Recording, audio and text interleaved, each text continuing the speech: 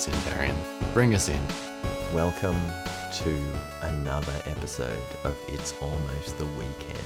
Special edition. No, it's not special. It's the same. It's the same as it always is. I'm really sorry. I lied to you immediately. Not a great way to start an episode. Yeah, that's okay. That's all right. This is the Deception Pod.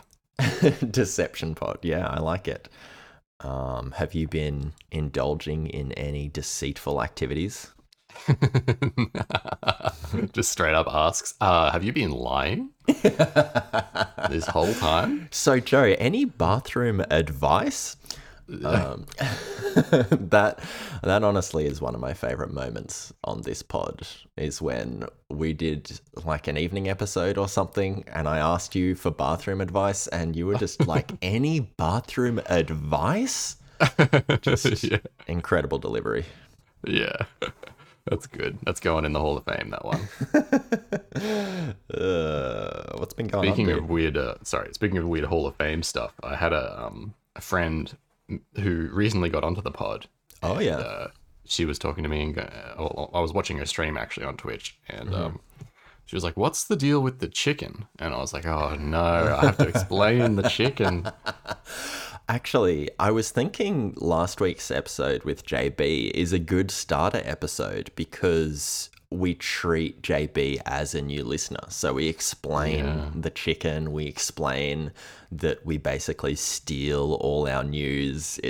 I think that's a good starting point if you are a new listener and you missed last week's episode. Definitely check that bad boy out. I mean, I was pretty frazzled in that one, but yes, go for it. Maybe it didn't come across. Maybe I was cool as a cucumber. I don't know. Yeah, no, you had poker face the entire time. It was very impressive. Yeah. Okay, good. Because I just got back from driving like 2.5, 3 hours, and just slept in a tent the night before. Love that. Yeah. Dom's birthday was a good time. I can't remember if I mentioned it last week, but it's pretty cool being out on the old farmaroon. Sick. Got to chat to Roger about his latest endeavors. He's been training robots at work, which is pretty cool. Oh my god, that's fucking awesome. Yeah, they've got like simulator programs for people who drive tanks, so they don't have to take the tanks out and use up all the fuel and have to maintain the tanks. So they just have to jump in this box, and it's attached to one of those like robot arms. Wow. And it bounces them around and has a little screen. That's like the start of Titanfall 2. You're in a simulation and you learn how to drive that bad boy. That's exactly it. Yeah. Yeah, he was saying it's like a really amazing, like more than you would think, analog to actually driving the tank. Wow. It's like flight simulator levels of, if you do it properly, you can probably fly a 747 if you're tasked with it. That's so cool. I've been looking at that like the Microsoft Flight Simulator. I think there's only one. And it blows my mind. The whole world is in that game. Like that. I don't have any experience with it. I think it's PC only. Hence the Microsoft label. But I'd be really interested to do a deep dive into that because it seems, I don't know, I don't know if we've even mentioned it in this pod before, but it seems like this this hyper realistic like flying simulator, and like the planes are all 1-to-1 and the world is 1-to-1. Like, I think we should talk about that. That's insane. When I was growing up in primary school, I was like, man, imagine if you could play GTA, but it was our town. It's like, this is pretty close. This is 1-to-1 world. Let's fly to Byron Bay, see what the weather's like over there. Because I think the weather is real time as well. Oh, really? Wow. Okay.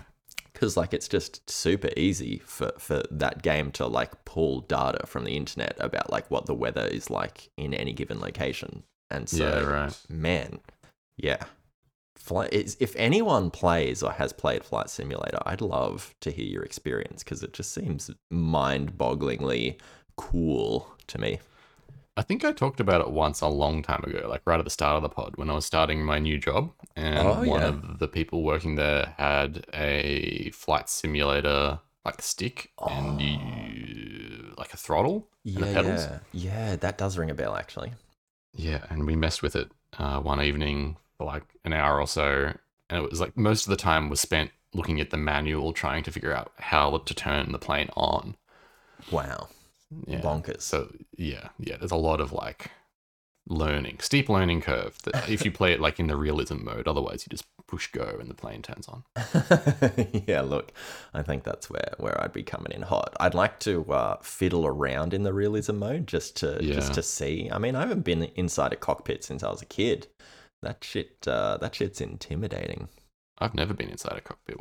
Why were you inside a cockpit? Oh, it was like pre 9/11 and they let kids in the cockpit. Oh, and right. I did like a lot of flying when I was young. So I saw many a cockpit.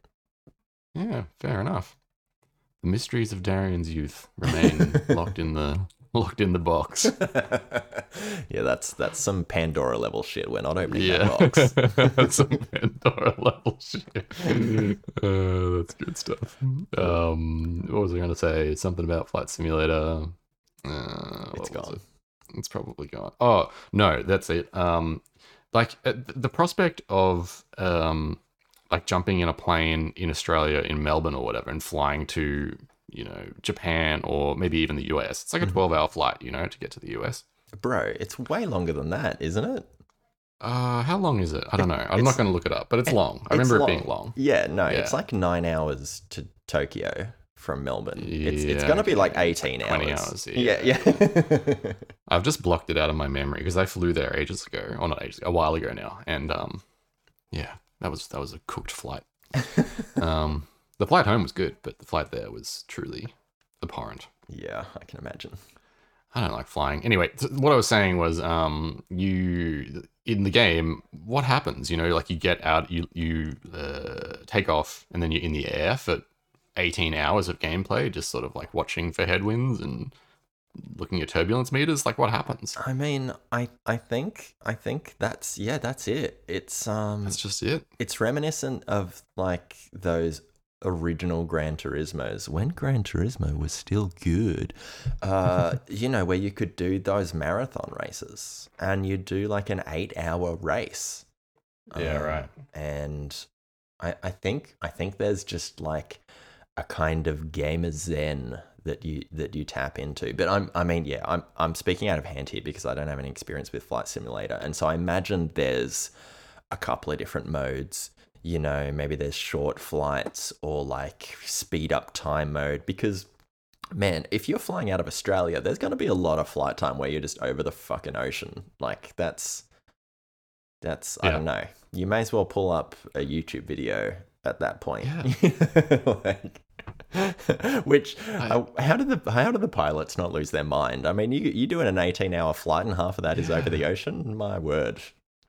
I don't know, man. It's giving Death Stranding, but realistic, Like that's what it's doing for me. And then I think about games like Truck Simulator or Euro Truck Simulator, where you just drive on a freeway for 14 hours, and that's the game. Have we done a simulator episode? It doesn't matter. We're gonna do another one if we've already done one. Maybe. Here's what we should do. We do a 24-hour charity stream. We do a 24-hour drive across the US together in a truck simulator game.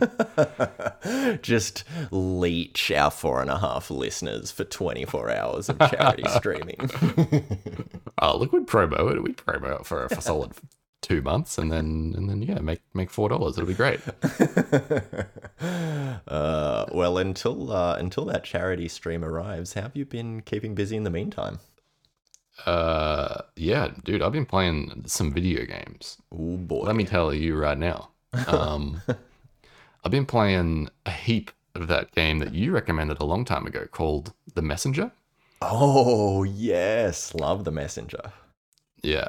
I got to the point where everything changes. Oh, sick. Yeah. Very cool game. Very cool. It reminds me a lot of Ninja Gaiden. Right.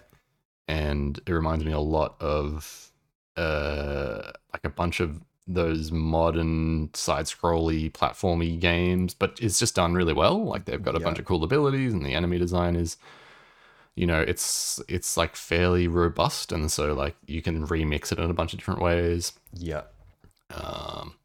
Yeah, it's really cool. And then the twist that it does is quite neat as well. Oh, the twist is so good, and the music in that game. Oh my god, dude!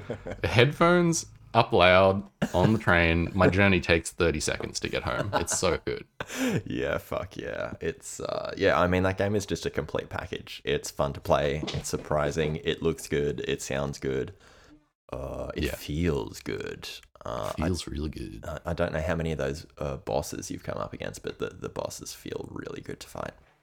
I've done all the bosses in the lead up to the switch over. Yeah. And then I've done a couple in the post switch over zone. Yeah. Cool. But I've just been like following the clues, like, hey, here's a clue. I can't interpret it. It's too abstract. Pay 300 buckaroos to get them to tell me where to go. Go there. Yeah. Also, how good is the dialogue in the shop? Isn't that shit just hilarious? Yeah, I wasn't prepared, At first I was kind of just like skipping through it, and then I realized I could chat to him, and then he told me a cool story, and I was like, oh, have I just been missing out on all of the stories that he could be telling me? Yeah, totally. Yeah. There's way more detail there than you expect. Yeah. A short section of spoiler for that game, though maybe it'll urge people to play it even more. So if you want to skip ahead 30 seconds, feel free. But there's a part where right before the switch happens where a dude with like, you deliver the scroll or whatever, and the dude with the gun is given the scroll. Yeah. Yeah. And he's like, I gotta go. And then you end up working in the shop, and he comes back, and then like you say some lines that the shopkeeper had said, like almost as if it was fated and stuff. And that stuff was really like, I loved all that stuff. Yeah, totally. Yeah. Oh, so good. The tone they strike with that shit is just perfection. Yes. And so the reason I got into that actually was I was hearing a lot about that RPG that studio made. I'm waiting for Xbox to launch. I'm vamping while it's launching. It's not going fast enough. Sea of Stars. Oh, is that from the same studio? Yes. Yes. Oh, I've been hearing good things about that game, but I don't know anything about it, to be honest. I played like the first 15 minutes and I was like, I need to play The Messenger. This is so full of personality, and I must know who these characters are. Right. Because apparently there's a bunch of returning characters. Oh, no shit. Oh, cool. I didn't know that. Yeah. And yeah, I mean, it looks beautiful. The Messenger itself has cool graphics when you go between like future and past, and like the art in Sea of Stars is what it's called, is just fantastic. So keen to get my pixely chiptune brain into gear. Oh yeah, we love that on that one. And then I've been playing a good amount of Cyberpunk 2077 ever since the patch came out. No shit. Nice. You got past the first quest there? Yeah. You were able to do that? I was, yeah. Impressive. That's so amazing. I still need to see the video of how you goofed it so bad. Yeah, I got it off the PS5, and I've just converted those whack PS5 video files into something I can work with. So it's coming. It's on its way. Hell yeah. What file format does the PS5 spit out? I've never seen it before. Literally could not tell you. Just a bunch of random numbers and letters. And I was like, all right, well, that doesn't work in like any video editor I have access to. Right. Wow. Did you know they have a share button and you can share straight to a YouTube channel? No, I did not know that. It's pretty good. I used that when I was collecting reference for video game stuff. I was like playing a bunch of games, you press share, and it just goes straight to an unlisted channel, or it's a listed channel, but it's an unlisted video. Oh, that's nifty. And then you can download it straight from YouTube, which is much better than whatever file format I'm sure it natively records in. Yeah. Well, that's good advice. I might follow that advice next time. Yeah, and for the dear listener who feels like getting videos off their PlayStation. Hell yeah. You can rely on us for quality tips at It's Almost the Weekend. That's right. Quality tips, bathroom advice. And then I was playing another game. Slay the Spire. A little bit of Slay the Spire at the start of the week. Oh, fuck yeah. Yeah. So that's been pretty good. What about you? What have you been doing? What have you been playing? Yeah, I've been good. I've been playing a lot of Slay the Spire. I'm I'm trying to beat the secret boss with every character on the highest difficulty. And oh my god. I've beat two of the characters. I got two to go, and it's so much fun. It's just so much fun. You know, I'll play for 20 minutes and do like 5 runs in that time. Like it's just Dude. you immediately know whether the run is going to be successful or not within like the first 5 minutes. It's yeah, it's just a ball. It's just a ball. When I was playing that earlier in the week, I could not get past the second boss. Like I just couldn't. In most instances, I couldn't even get up to it. I got killed by some elite in the second phase. Right. Yeah. So I don't know what I'm doing wrong. Maybe I need to have you over at some point or share a screen. Or actually, I can't share a screen, switch screen. But yeah, next time we hang out, I'll have to have you over my shoulder to oh my god, to coach me in the ways. I would love that. I would love that. Free Slay the Spire coaching. Email us. And it's almost the weekend pod at gmail.com. Email Darian at it's almost the weekend pod at gmail.com. I have no advice to give you. I can recommend you play the game. That's about it. Yeah. Yeah. And I can't stand by my advice either. I might give shit advice. I've got like nearly 400 hours this game. Probably not that good. Look, I'm sure if you're beating the secret boss with every character, it's you've probably got some things to say about Slay the Spire that are valuable. Yeah, that's true. That's true. I'll take that. Potentially. Yeah, yeah, let's not put all our eggs in one basket. But yeah, been smashing a lot of Slay the Spire. I mean, on the Switch, it's just so easy to pick up. Oh, and heads up to anyone just indulging since we did that episode where I just fucking gushed about Slay the Spire for 40 minutes. Go to the options menu and turn on fast mode. Because if you're out there playing on the normal mode, it's so fucking slow. I saw a clip of normal mode the other day, and like I haven't played normal mode in years, but my word, you got to go to options and click fast mode because it just speeds up all the animations, so you're like not waiting for cards to play and enemies to attack and that kind of thing. Yeah, right. Awesome. I will definitely do that. Hell yeah. Yeah, look, I have been playing some of that Humanity, which we'll talk about later. And I started up Rogue Legacy 2, which nice, yeah, has been on my list for a while, and it's part of that PS Plus Game Pass situation that I've got access to at the moment. And yeah, it's pretty good. It's not really that different from the first one. Honestly, it kind of feels exactly the same, just with a 2 slapped on the front. But it's good. I mean, the first one was good, and this one is also good. It's yeah, I don't know. It's a bit different in the context of roguelikes and roguelites these days. You know, when Rogue Legacy first came on the scene, roguelites didn't exist, so it was like very attractive. It was like, whoa, what is this new experience? It's like the progression system is incredible. But it's been 15 years now, and there have been a lot of games that have come out and improved upon the formula and, added their own twist in and that kind of thing. So, yeah, Rogue Legacy 2 does feel a bit dated in that regard. Like it's not really that different from the first one. And because of that, it feels a bit old school in its presentation. Especially because it's so similar to like Dead Cells and even Hades in the way it plays and the way you unlock things. Right.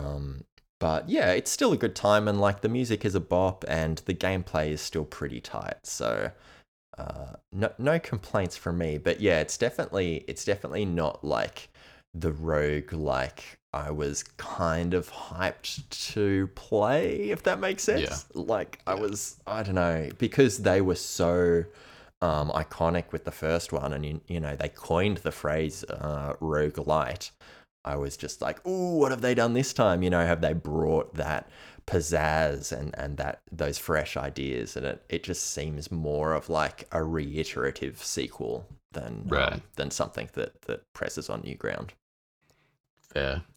Yeah, I mean, I feel like that's a pretty fair expectation, right? Like if you've got the game company and the game series that coined a new term, which has been used over and over again, you'd think that there would be some level of, expertise leveled at creating the next version of that, or going, pushing it harder. But maybe it does. Maybe it, like, as the game progresses, there's some twisty turns. Yeah, that's true. I've only played for a couple of hours, and you know what's there is good. And they've spent a bit more time with designing platforming challenges, which is really cool. Nice. Because the movement it's not quite Hollow Knight, but it's very similar. And so, you know, there's a dash and like a down slap, so you can bounce off enemies and bounce off lanterns or whatever. And so yeah, they've definitely put some more effort in creating some movement challenges that's like feels fresh and fun.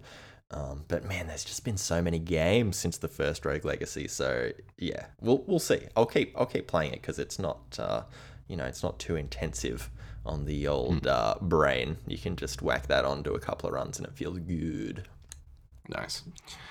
Hell yeah. While we were talking just before, I was looking at some stats on our pod page, and just a quick shout out to our US contingency. There's like twice as many US listeners these days as there are Australian listeners. I don't know when that happened, but hell yeah. Maybe it's because whenever I listen to people from another nation speak, it's immediately better because the accent is not what I'm used to. Whereas like Australians tuning in, they hear this nasally bullshit and they're like, nah, I've heard that. I know what they're going to talk about. I've heard that. Hell yeah, though. Shout out. Shout out to those US fans? Listeners. People who have listened to our voices. They're mega fans. We've only got fans. Right. It's like, if you've listened once, you're a lifetime fan. Yep. Well, shall we get into some chicken, aka news, aka wings, aka slabs? Yeah, I got a bunch of chicken this week. How do you want to play this? Do you want to go one by one? I'll go and then you hit me back. Yeah, I feel like there might be a little crossover this time with with all the Unity news and such. But I'm gonna let you go first, and then we'll go from there. Feel free to tackle the big Unity dog up front if you like. I'm not opposed. All right. No, I'll slap you with some little nerds first. All right. Oh, fuck, no, this one's about Unity. All right, we'll skip that.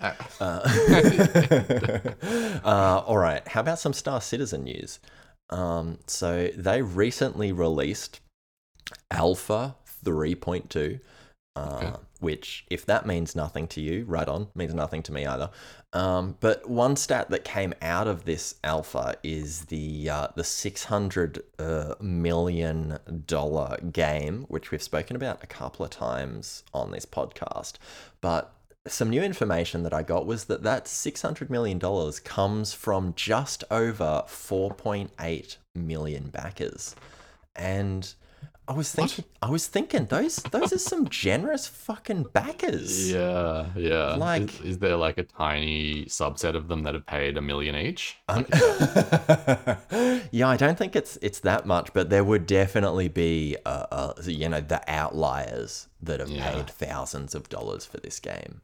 And I just thought that was so interesting, and also an example of how the internet is so cool sometimes.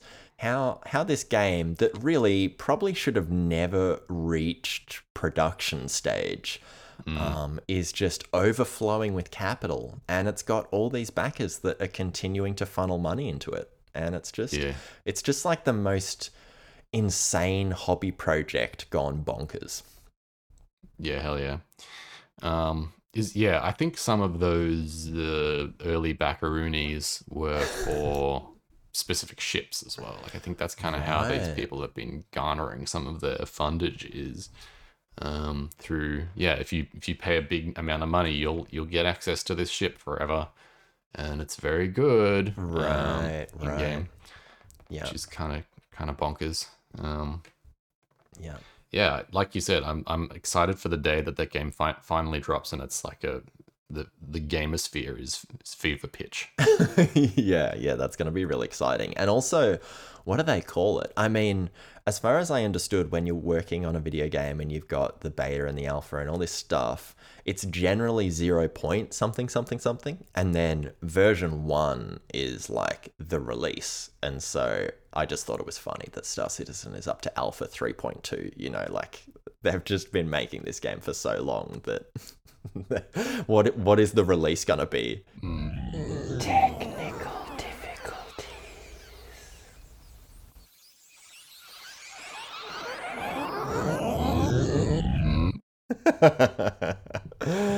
And fading the music back in. Yeah, there we go. Thank you. You've reestablished order. Thank you very much.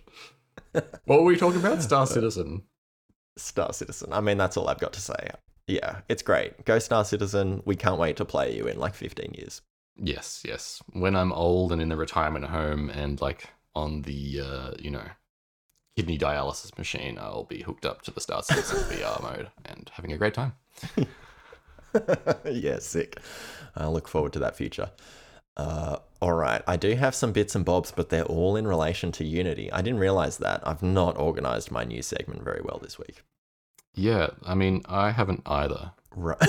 This is fantastic content then.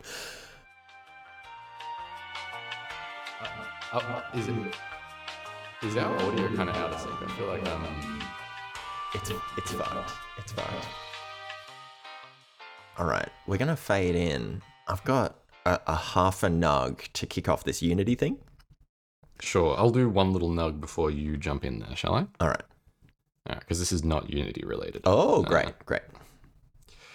So there is a train workers strike happening over in October, and it happens to coincide with the PAX weekend. Oh. Yes, so this is more of like a public service announcement style piece of chicken. Interesting. And so it's between 10 a.m. and 2 p.m. on Friday, October 6th, and again on Wednesday, October 11. So if you're traveling into the PAX on the Friday, just either get there early or find another way in, I guess. Yep. Because, yeah, you won't be able to get on any trains. Turns out public transport is very useful. Yeah, who knew? That's my nug. Next nug, please, Darian. Here is the next nug. All right. Yeah. We got AppLovin, beloved developer AppLovin. They have launched a project called UniFree, and it utilizes ChatGPT, and it's going to help remove some of the busy work when you change engines from Unity. Oh, okay. I was wondering what was going on there. So this is AppLovin's response to what's been going on with Unity, is that right? Yeah, They didn't get their acquisition, and now they're spitting the dummy. Exactly. So this is open source. It's on GitHub, and it obviously doesn't do the whole shebang. Changing engines is going to be a huge undertaking, but it does take away some of the busy work for your programmers there. And I just thought that the internet works so quickly sometimes. You know, it's been a week and everyone's just like, all right, these are the tools you can use. Like it's very impressive. But we have had some fairly recent Unity news regarding all the backlash that we were talking about last week. And so do you want to maybe kick this bad boy off? Sure. Before I do, there was just a little comment I saw on a TikTok video talking about someone that's been working on a game in Unity for 4 years. This is prior to the recent announcement where they walked back a bunch of changes. Yeah. One of the comments was, someone should make an automated tool to port Unity projects to Unreal. And it's got 381 upvotes or whatever. I don't know how that works on TikTok, but I was just like, do you realize the insanity of such a tool? Like, you've just asked for like a god level device that could level cities. Basically, it's that level of power. It's nuts. The brains that these commenters have. It's just the brains that these commenters have. Oh my god. Yeah, and UniFree is grounded in reality. If you go to that GitHub page, it tells you exactly what it's going to help with. It's by no means a one-to-one transition. I'm actually really curious as to what UniFree is trying to do. Oh, that's not it. One sec. No. Because I want to know like what processes it's kind of moving through. The prototype. We're off the rails. There's nothing. I want to go off the rails hard here. Scan source project to detect eligible files for migration. Use ChatGPT to translate CS files into Go. Oh, it's from and 3D classes. Oh, it's using ChatGPT. Right, that's what you said. There's not much information here. It just says uses ChatGPT. That's terrifying. Yeah. So, I mean, one of the very first things, and we mentioned this in our NFT episode, talking about asset cross-pollination, or what was the word they use? I can't remember, but yeah, just the difference in the up vector between engines is already quite an issue. Yeah. Unreal is Z up and Unity is Y up. I'm not sure what Godot is, but it's probably Y up as well. Yeah. Yeah. Okay. Some assets you can't even get out of engines and yeah, whatever. Anyway, I'm not sure exactly how this goes, but I'd be keen to see, exactly how much it gets over. Yeah, and whether it's improved in time. I imagine it's very bare bones now, just a week out of all the Unity bull crap. But we should say that this recent news is regarding some backpedaling, not a lot of backpedaling in my opinion, but basically, and correct me if I'm wrong here, Joe, Unity has come out and said that there's basically going to be a new version of Unity in 2024, and all of the install bullshit and the monetization models that they're trying to push is only going to apply to that new version of Unity. So if you've already released a game on Unity or you're currently building a game in Unity, you don't have to worry about this monetization model that they're trying to push. Is that correct? Yeah, that's correct. Yeah. So, I mean, it's weird, right? Like when we talk about like the statement from Metacritic, who are the Slay the Spire team, we think about Silksong that's been in development for a while and is being made on Unity. It does tarnish that development somewhat, because I can't imagine once these games release that they're going, like, the developers are going to use Unity again. They may have to use an old version of Unity to like update the game, as if like, what if they want to release DLC? Like, is Unity actually going to support the versions of Unity that are currently out once their new version is out? It just feels like Unity haven't really thought about this that much, and they're just it's just a bunch of execs in a boardroom throwing around ideas and just making statements on anything that sticks. And they keep doing that corporate thing where they say, we've listened to your feedback, but they haven't. They're not listening at all. They're not listening. And so it's, I mean, I don't know how those developers feel. I haven't really seen any takes from the developers that spoke out and said this is a really bad move.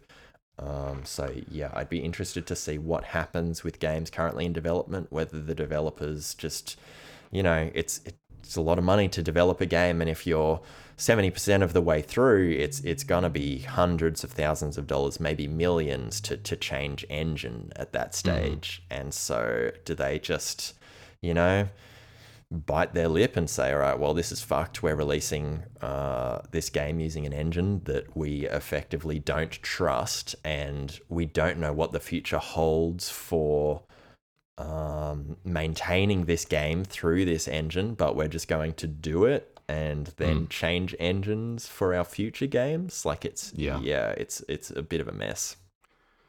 Yeah. So there's a few parts to that. I guess first part is, from what I've seen in terms of reception to this news from indie developers and just developers in general across Twitter/X.com. I'm not going to call it X.com anymore. That sucks. It's still Twitter to me. Across Twitter, saying that the changes proposed are across the board pretty acceptable. Like the runtime stuff actually only still applies to projects that are on upgraded versions of Unity from 2024. So from the version 2020, that's how they label the Unity versions. They versioned on the year.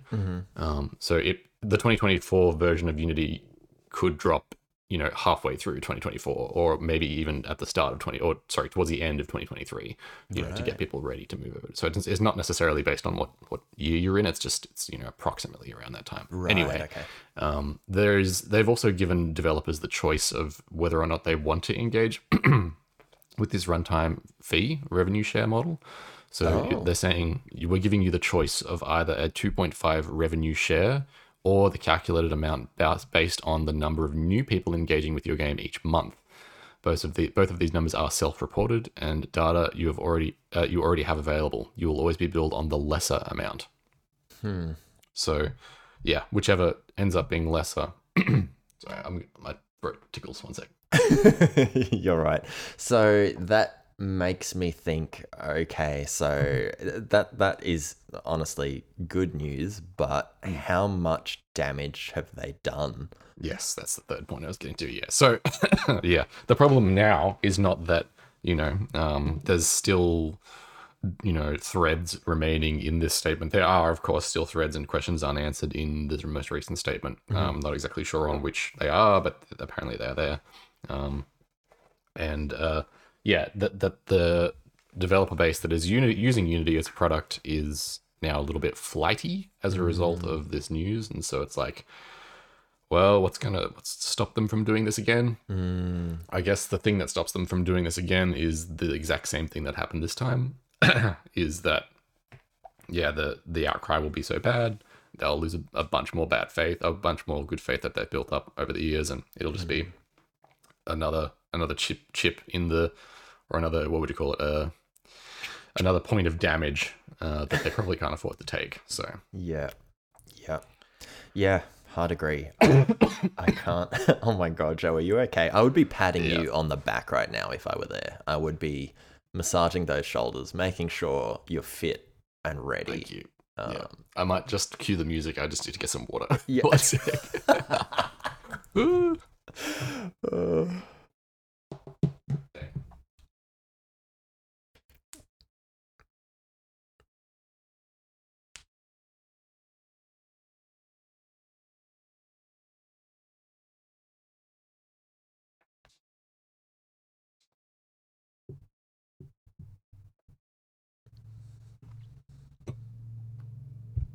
Okay, fade the music out, fade the voices in.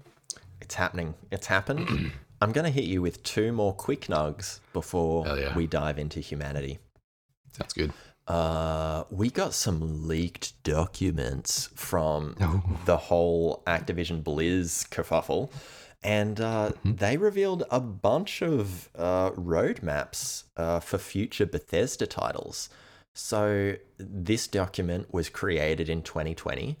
And it included such hubristic pearls as Starfield, slated for 2021. Oh my god. But the document also seems to confirm a new Doom game, a Fallout 3 remaster, and Dishonored 3. And next to the new Doom game and Fallout 3 remaster, I've got no shit in parentheses. But to see Dishonored 3 on the table is really quite exciting, because I feel like those Dishonored games never sell as well as they should, and you can tell they're made with so much love, and they're just such a great time. And yeah, love to see a sequel in that series. But yeah, this is, leaked from 2020, the whole Starfield in 2021. Like, these people are obviously out of their minds. So yeah, I'm not sure. Who knows how much of that is yeah. That's great. Yeah. 2021 Starfield is hilarious. Yeah. And the last nug I got is my Returnal review is out on ballapp.net. So check that shit out. I really loved it. Spoilers. But you probably already know that. Yeah, hell yeah. I had a little peek. I haven't read through it yet, but I just had a little flick through it. Hell yeah. Yeah. Need to give it a read at some Sick. point. Sick. The old text review. Yeah, we love it. We love text reviews, yeah. All right. You ready to dive into some humanity? Yeah, let's get it. Let's get it. This is one of those episodes, y'all. You know what else we that I just realized is I haven't come up with a list of games for the for the next thing. We're gonna have to fade the music again later on. We'll handle it later. It's just low and breezy. We're all chill. You know, you're sitting on that train. You're in that car. You're just relaxed. You're listening to two morons, but that's fine. You know, there's somehow that's relatable. All right, are you ready to spiel? Yeah, I'm ready to spiel. Do you want to go first, or shall I go first? I don't know. You go first. You go first. Okay. I've got a bit of a shorter spiel this week, this time. All right. Hopefully it's got enough info that you can kind of get my feelings, that you can kind of understand the way I feel. Hell yeah. All right, here we go. Ooh. Humanity is like a painting that you get by sitting with it.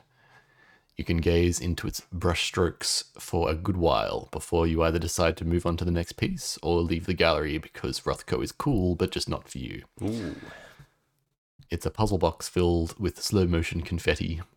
It's something you realize you can break and nothing bad will happen. Safety. Humanity is like chilling out with a smart friend who always seems to know where the conversation should go, but never forces your hand. Armored Core rips at my attention, the Messenger tugs at my heart, and Cyberpunk 2.0 waits for my internet to start working again. This was written at a time when my internet was broken. And humanity rests under my pillow. I ran out of patience for humanity, but there's something here for people who like sitting with a cup of tea on a Sunday morning with the Sudoku. Puzzle enjoying, big brain having slow kings. I'm just not cut out for that shibber life. That's my review. That's nice. That was very pleasant to listen to. I love that Armored Core got in there. I feel like I feel like you really like Armored Core, Joe. I loved Armored Core. Fucking amazing. Give me big robots any time of the day. Yeah, sick. Okay, well, mine's quite similar, so maybe we'll just jump straight into mine, and then we can bounce around. Sure. Humanity eats into the weeknight like too many shandies for the boys. It's a little morbid. It's kind of cute. It's quick to lull you into an in-between state that makes solving problems cool, man. However, it's not without its negatives. Playing Humanity is like going on a first date with someone who doesn't ask any questions. You start off feeling giddy to be playing the game, and then before the main course arrives, you're already thinking of another developer. There's clunk in the controls, and the presentation is prosaic. I kind of liked Humanity, and Humanity kind of liked me back, but it wasn't meant to be. That's my spiel. Very good. Yes, lovely. I feel like we had very similar experiences. So yeah, totally. How far did you get is my follow-up to that. I got to the third statue in the overworld. Oh, so did your orb change colors? No, I don't think so. Okay. It was blue. Okay. But yeah, I got a little further than that. Yeah, okay.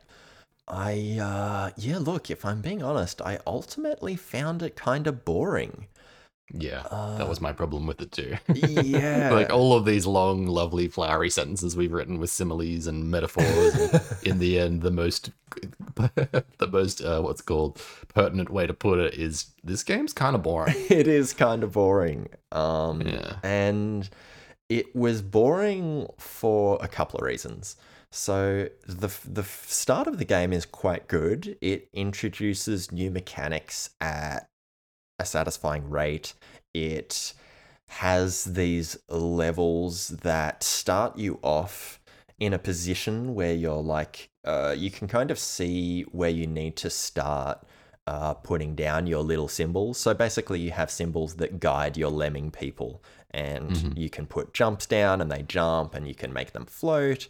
And there are a couple others that you get introduced straight away, and it's kind of cool. You're like, all right, this is chill. The music is really good. The music is like it's kind of what made me write that line about lulling you into problem solving mode, because it's kind of weird. I don't know. Yeah, it's just chill music. It kind of reminds me of like Brian Eno ambient stuff. Yeah. And so the whole vibe is quite cool. And then it starts taking away the jump ability and the float ability, and it just starts making things really boring, because you've already had access to these abilities, and sure, the level design changes, but ultimately, because the controls are a little bit clunky, as in they're responsive, but I guess when you are actually solving the puzzle, you're running around, you're placing the arrows, you're placing the jump things for your lemming dudes.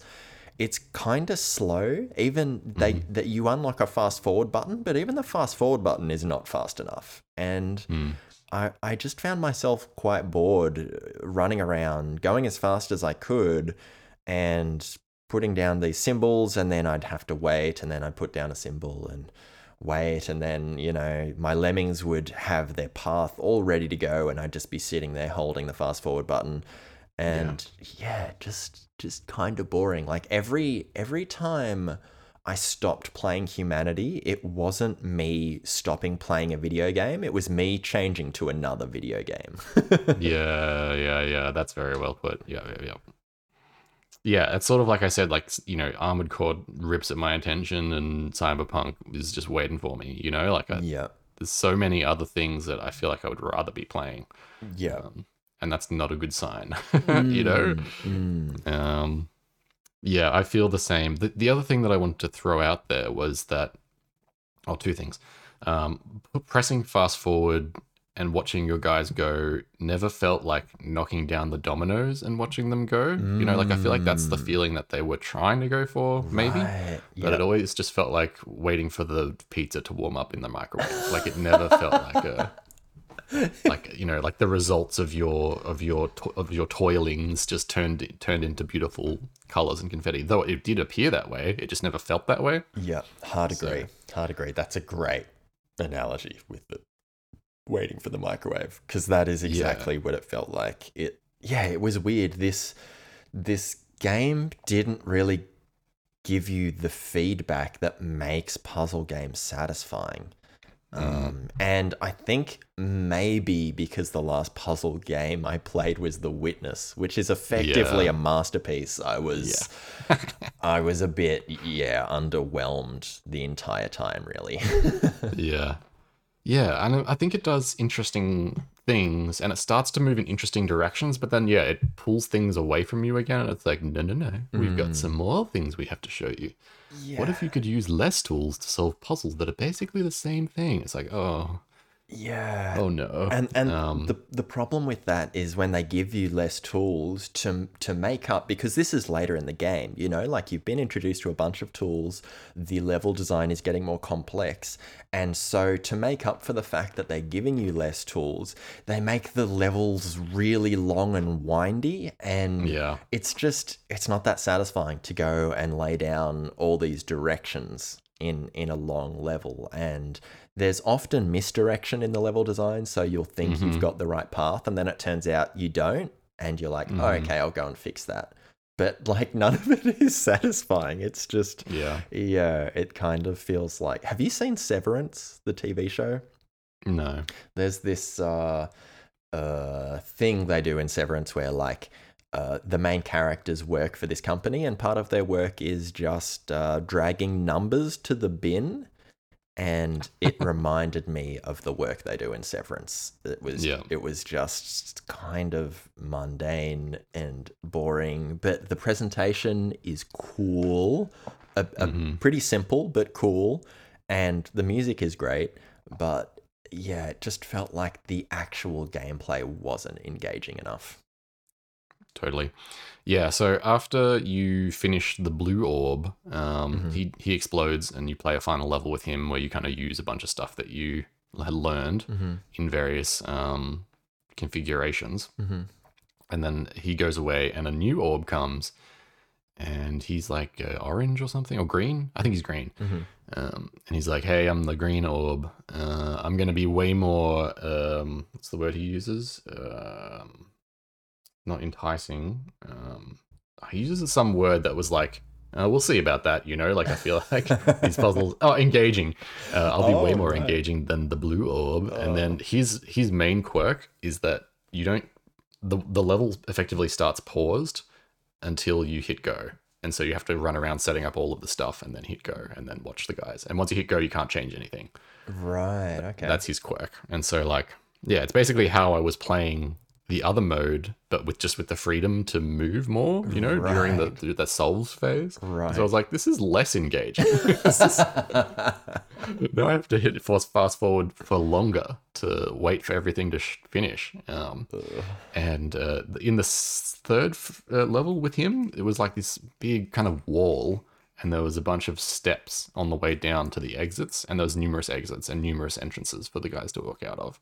And the wall had like little steps poking out of it. And it wasn't, maybe this was just like me and my perception of space, but it wasn't clear, you know, if turning your guy left off this ledge would land him on the floor below or below that, or, you know, like it wasn't clear like where the guys were going to go. And I was like, right, like it was like an Escher painting, like it was just sort of, but not intentionally. Like this is where it feels like I noticed in the menus there's like a play in VR mode, and if I could look at this from like any angle in VR, like I think that would be more enjoyable in that instance to solve. Though maybe still not that fun, right? But definitely more compatible with that style of puzzle. Yeah, okay. But I was just like looking at it and watching, you know, I was like placing some things and I was like, oh, I got to get the gold guys because I need to finish this thing. And the gold guys are all the way down there and I don't know how to get down there. And yeah, I was just like, this is not, at this point, I'm not having a good time. And so that's where I left it. I was just, struggling to, you know, I think that's the thing that Portal does really well, you know, is it like gives you space to experiment and like you can see all the pieces for the most part, and it's just like once you kind of assemble them, you're like, oh, now I know how to solve it.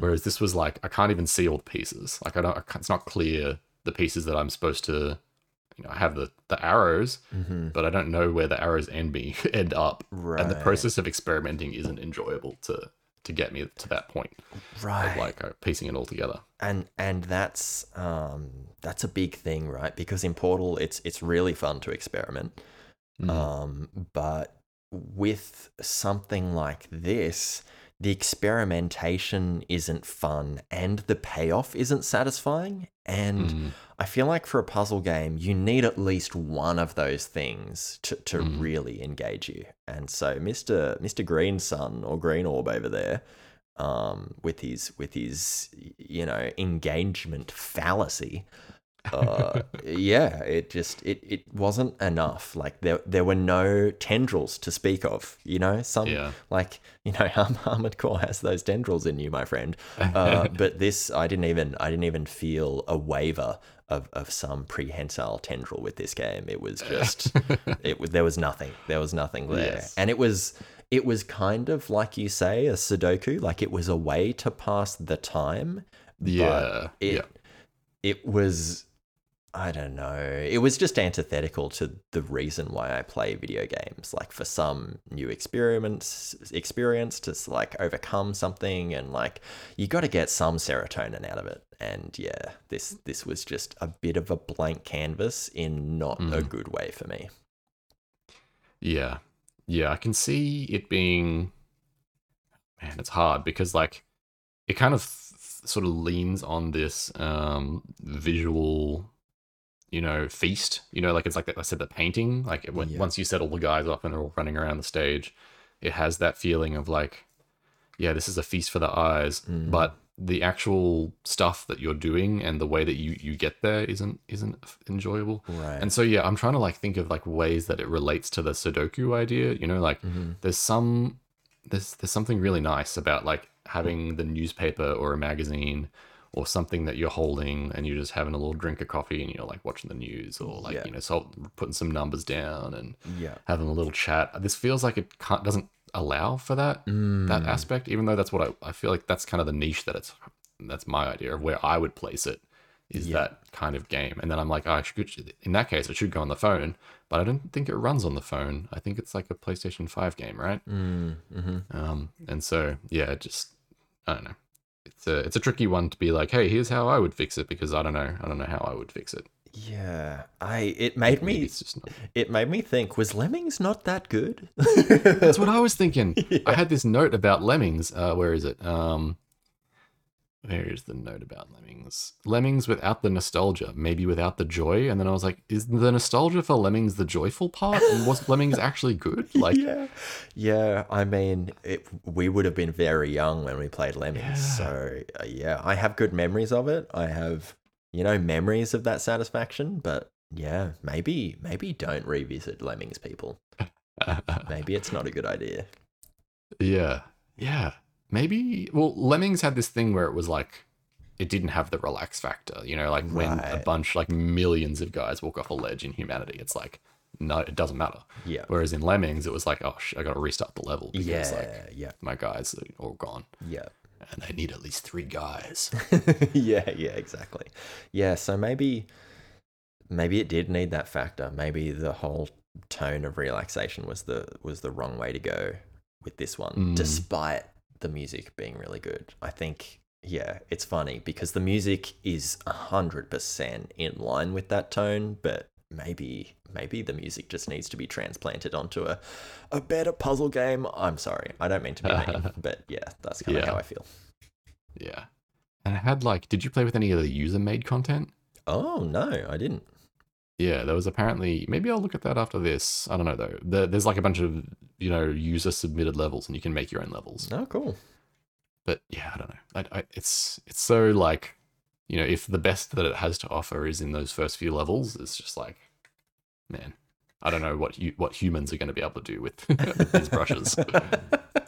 Totally. Normies. I mean, everyone's humans, even the developers. But yeah, normies. No. They don't make games for livings. Cool. Well, shall we talk about the next game that we're going to play? Yeah. I mean, are we fading in the music again? I think we've got to fade the music. Here Unfortunately, yeah.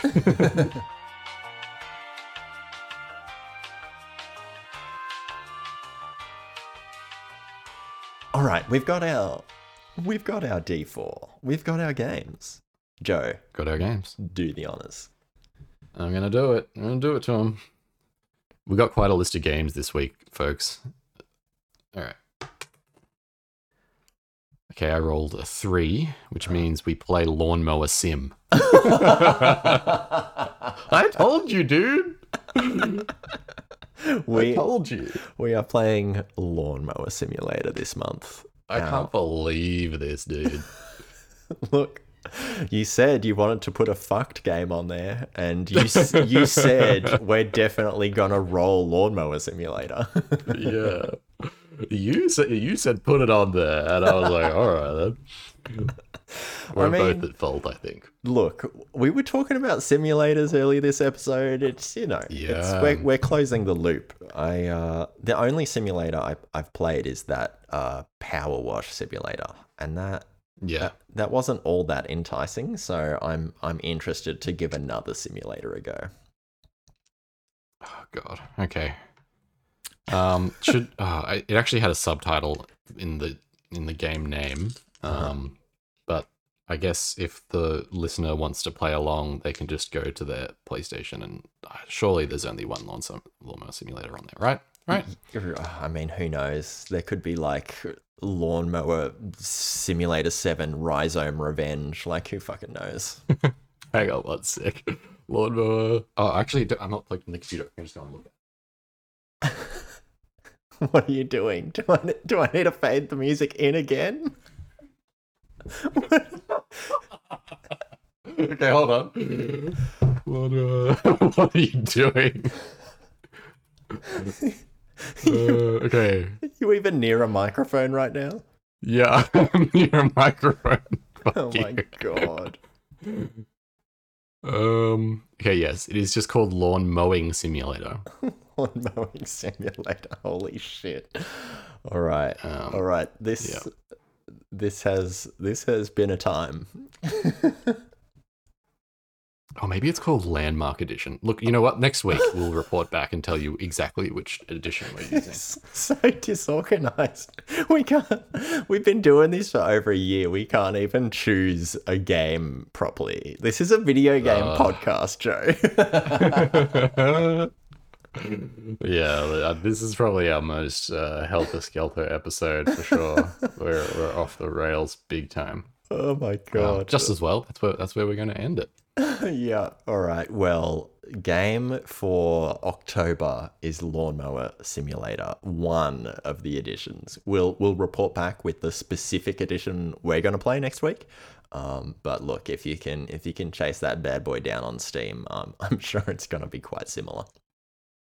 Yep. Or if you've got access to the PlayStation Plus library of games that you get with that subscription, it's on there for free. Yeah, great. So if you pay your monthly subscriber toll, like Lawnmower Simulator is now at the top of your list. Yeah, I love the games that I've played with the very valuable PlayStation subscription that I've got so far. It's Humanity and Lawnmower Simulator. There's games like Demon Souls on there. There's Shadow of the Colossus remake on there. Dude, I'm telling you. Amazing games on there. I'm telling you, throw Cyberpunk in the bin and get on that Demon Souls shit because it is quality. In the bin. It's good. No, having a good time. No, it lives in the bin, Joe. I'm throwing all of those games in the bin to play Lawnmower Simulator. Fuck. I know I'm going to get a text from you at like 11 p.m. tonight where you're like, dude, Lawnmower Simulator is good. Yeah, maybe. I don't know. We'll have to see. There's a lot of different types of lawnmowers on the front. That's exciting. I know what you must be thinking. The elevator music again. But it's for a really good reason.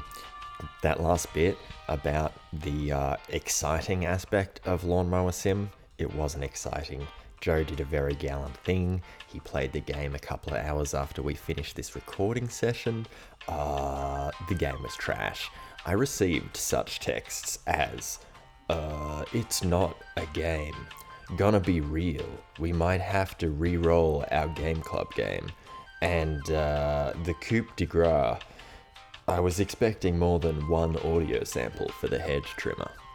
That's my Joe voice, by the way. He's doing a really bad American accent for some reason. Anyway, Joe wanted to re-roll the Game Club game, and I was all for it. I mean, Lawnmower Simulator, you should have seen the other games we had on that list. And so Joe has decreed that we will be playing Shadow of the Colossus. Huge step up. We've played some average games this year. Shadow of the Colossus Remaster, it's gonna come in and change everything. I'm pretty sure it was done by Bluepoint, who did the Demon Souls remake, so there's some pedigree there. You can get excited for a very manageable 7 hours completion time on average. And so, yeah, October Game Club, Shadow of the Colossus Remaster. We can't wait. We'll mention it in future episodes just in case you didn't get up to this part in the podcast, which, in all honesty, we don't blame you. We love you all the same. All right. Thank you. This has been real hell to be the editor on this one. I mean, this is just a straight up mess. All right. Goodbye. Oh, Jesus. All right. Well, if you all played Humanity and you want to hit us up with those comments, you can email us at itsalmosttheweekendpod@gmail.com. And we will read that shit aloud. But yeah, any closing thoughts on the flustercluck that has been the last hour? No, I don't think so. Thanks for your patience, I guess. That's all I have to say. Yeah, thanks for your patience. We hope you have a lovely weekend, and we'll see you next time. It's almost the weekend again. Yay, goodbye.